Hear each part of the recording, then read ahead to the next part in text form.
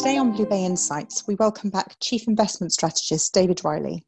David, since we last spoke, there's been a raft of economic data. What does it tell us about the outlook for the global economy? The big picture takeaway from recent economic data, notably the PMIs, but also some of the labour market data that's been coming out of the US, is that the economy is out of recession and is on a recovery path. Economic surprise indices are firmly in positive territory, actually approaching a record high for the Eurozone. I do think as important as the data is for, the sort of improving outlook for global growth is the recent decline in the number of new cases of the virus and a decline in hospitalization rates in the US. The spike in the virus across the US did hinder, I think, the recovery, but it's increasingly looking like it was a relatively mild pause, through July. And the risk that it was going to, I think, sort of derail the broader recovery is diminishing. I'm still of the view that a complete and full recovery can't really happen until the virus is effectively eliminated. And I think that can't really happen until there's a vaccine. And we've seen that even with sort of recent localized outbreaks across Europe and even New Zealand.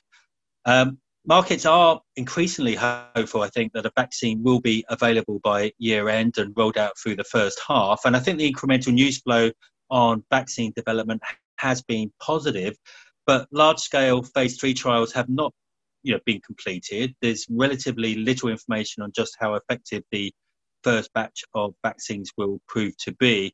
And, all of the various vaccine research aren't necessarily sort of independent risks. There is a danger that if there's a failure on one of those projects, it could actually, imply actually a breakdown or failure amongst some of the others.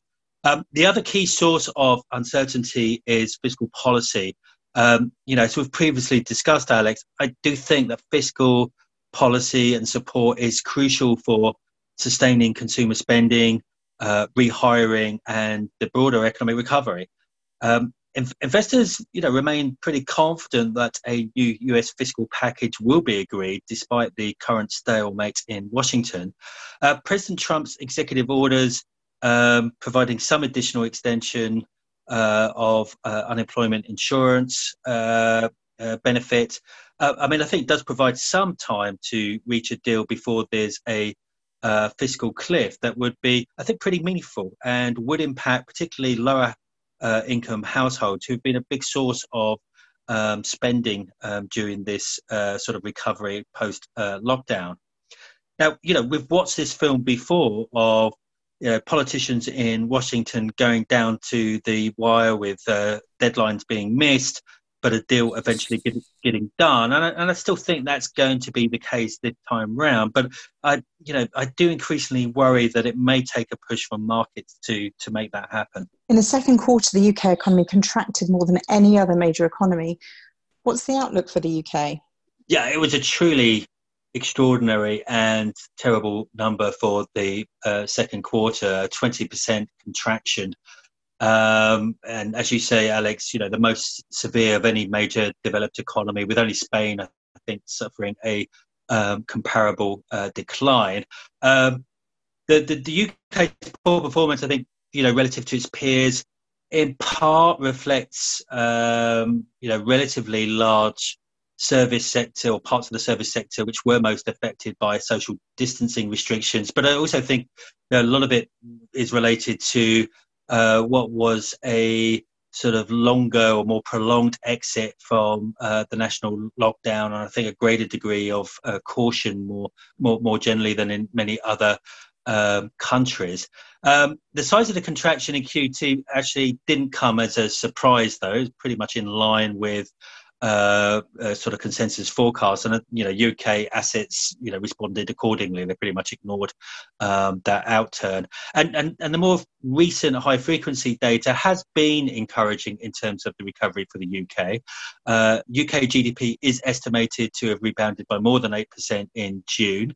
The PMI was a better than expected 57 for July, and in part because of the severity of the second quarter decline, I think we will get a double-digit growth rebound in the third quarter. But if we look beyond that, bounce from the end of lockdown on that terrible Q2 outcome, I think the UK outlook faces some pretty big hurdles. I mean, unemployment, I think, is understated at the moment, and I think is set to move pretty sharply higher and maybe get as close to 10% as the government's furlough scheme comes to an end.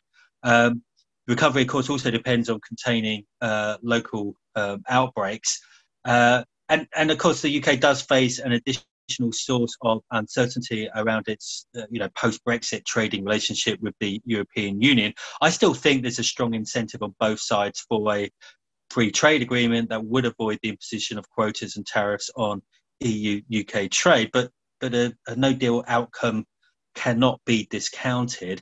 I do expect the Bank of England to cut interest rates to 0% and to announce more quantitative easing. I think, frankly, much more important than what the Bank of England does, though, for sustaining the recovery is what is the amount of ongoing fiscal support that the government's going to provide. And we'll obviously find out more about that as when we have the autumn budget.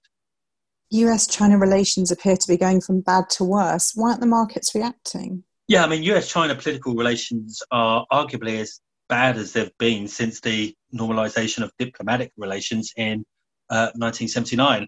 I think the reason why markets have shrugged off the deteriorating relationship between the world's two largest economies is that these tit for tat political sanctions, even the restrictions on Chinese technology in the US are ultimately viewed as only sort of marginally economically damaging. And so the focus is really on, so long as this doesn't spill over into a renewed tariff war between the US and China. And I was discussing this with our China strategist, Zhenbo. I mean, he remains confident that the forthcoming joint US-China review of the Phase 1 trade deal will be positive. And that in the near term, at least, there's little prospect of a renewed US-China tariff war. I mean, as Zhenbo commented to me, the Phase 1 trade deal suits the interests of both countries and is actually the only thing they can agree on at the moment.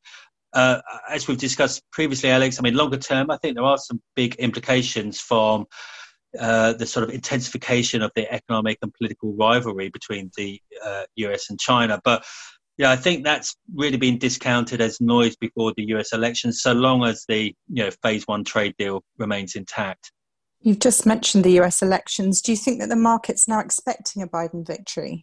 Well, certainly the polls and betting markets are implying, 60+% chance that Joe Biden wins the presidency on November 3rd. We should remember that the polls and markets were also, suggesting that Hillary Clinton was going to win in 2016, and clearly a lot can happen between now and polling day. If Biden does win, then it's likely that there will be a Democrat clean sweep of Congress, with Democrats retaining control of the House of Representatives and securing a majority in the Senate. And I at the moment, I don't think the market is, that focused and certainly not positioned, I think, for a Democrat clean sweep. It would imply, almost 180-degree sort of shift in tax and regulatory policies. And I think at least initially, it's something that I think stock market investors in the US would probably be pretty wary of. On the other hand, I think Joe Biden and his vice presidential pick, Kamala Harris, are less instinctively protectionist than Donald Trump. I think less likely to restart a tariff war with China or impose tariffs on some of their allies. Even though I think, China as a strategic rival that must be contained is a view that is shared across the aisle in Washington. So I don't think investors have yet made sort of big adjustments to portfolios for, what would be a, regime change in Washington. And I think the policy uncertainty associated with the elections will be a headwind for the US dollar. As the elections approach, the polls might close. It could be a much closer outcome. And of course, that outcome could be contested. So I do think the elections, are important. I think they will be a source of market volatility and potentially of dollar weakness. But I don't think as of yet the market's really sort of focused on that as a key issue at the moment. Thanks for your time, David, and speak with you soon. Thanks, Alex. This podcast is issued in the United Kingdom by BlueBay Asset Management LLP, which is authorised and regulated by the UK Financial Conduct Authority, registered with the US Securities and Exchange Commission and the US Commodity Futures Trading Commission, and is a member of the National Futures Association. This podcast may also be issued in the United States by BlueBay Asset Management LLC, which is registered with the SEC and the NFA. Past performance is not indicative of future results. Unless otherwise stated, all data has been sourced by BlueBay. To the best of BlueBay's knowledge and belief, this podcast is true and accurate at the date hereof. BlueBay makes no express or implied warranties or representations with respect to the information contained in this podcast, and hereby expressly disclaim all warranties of accuracy, completeness, or fitness for a particular purpose. This podcast is intended for professional clients and eligible counterparties as defined by the FCA only, and should not be relied upon by any other category of customer. Except where agreed explicitly in writing, BlueBay does not provide investment or other advice,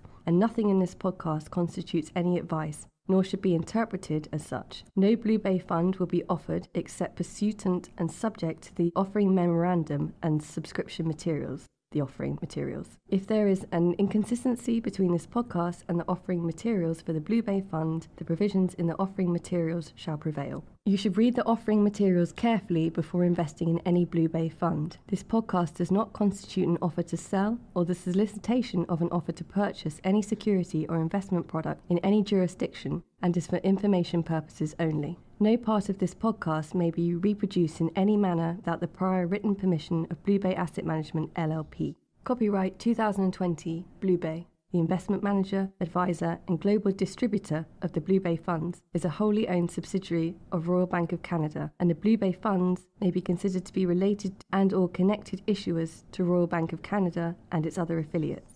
Registered trademark of Royal Bank of Canada. RBC Global Asset Management is a trademark of Royal Bank of Canada. BlueBay Asset Management LLP, registered office 77 Grosvenor Street, London, W1K 3JR, partnership registered in England and Wales, number OC370085. The term partner refers to a member of the LLP or a BlueBay employee with equivalent standing. Details of membership of the BlueBay Group and further important terms which this message is subject to can be obtained at www.bluebay.com. All rights reserved.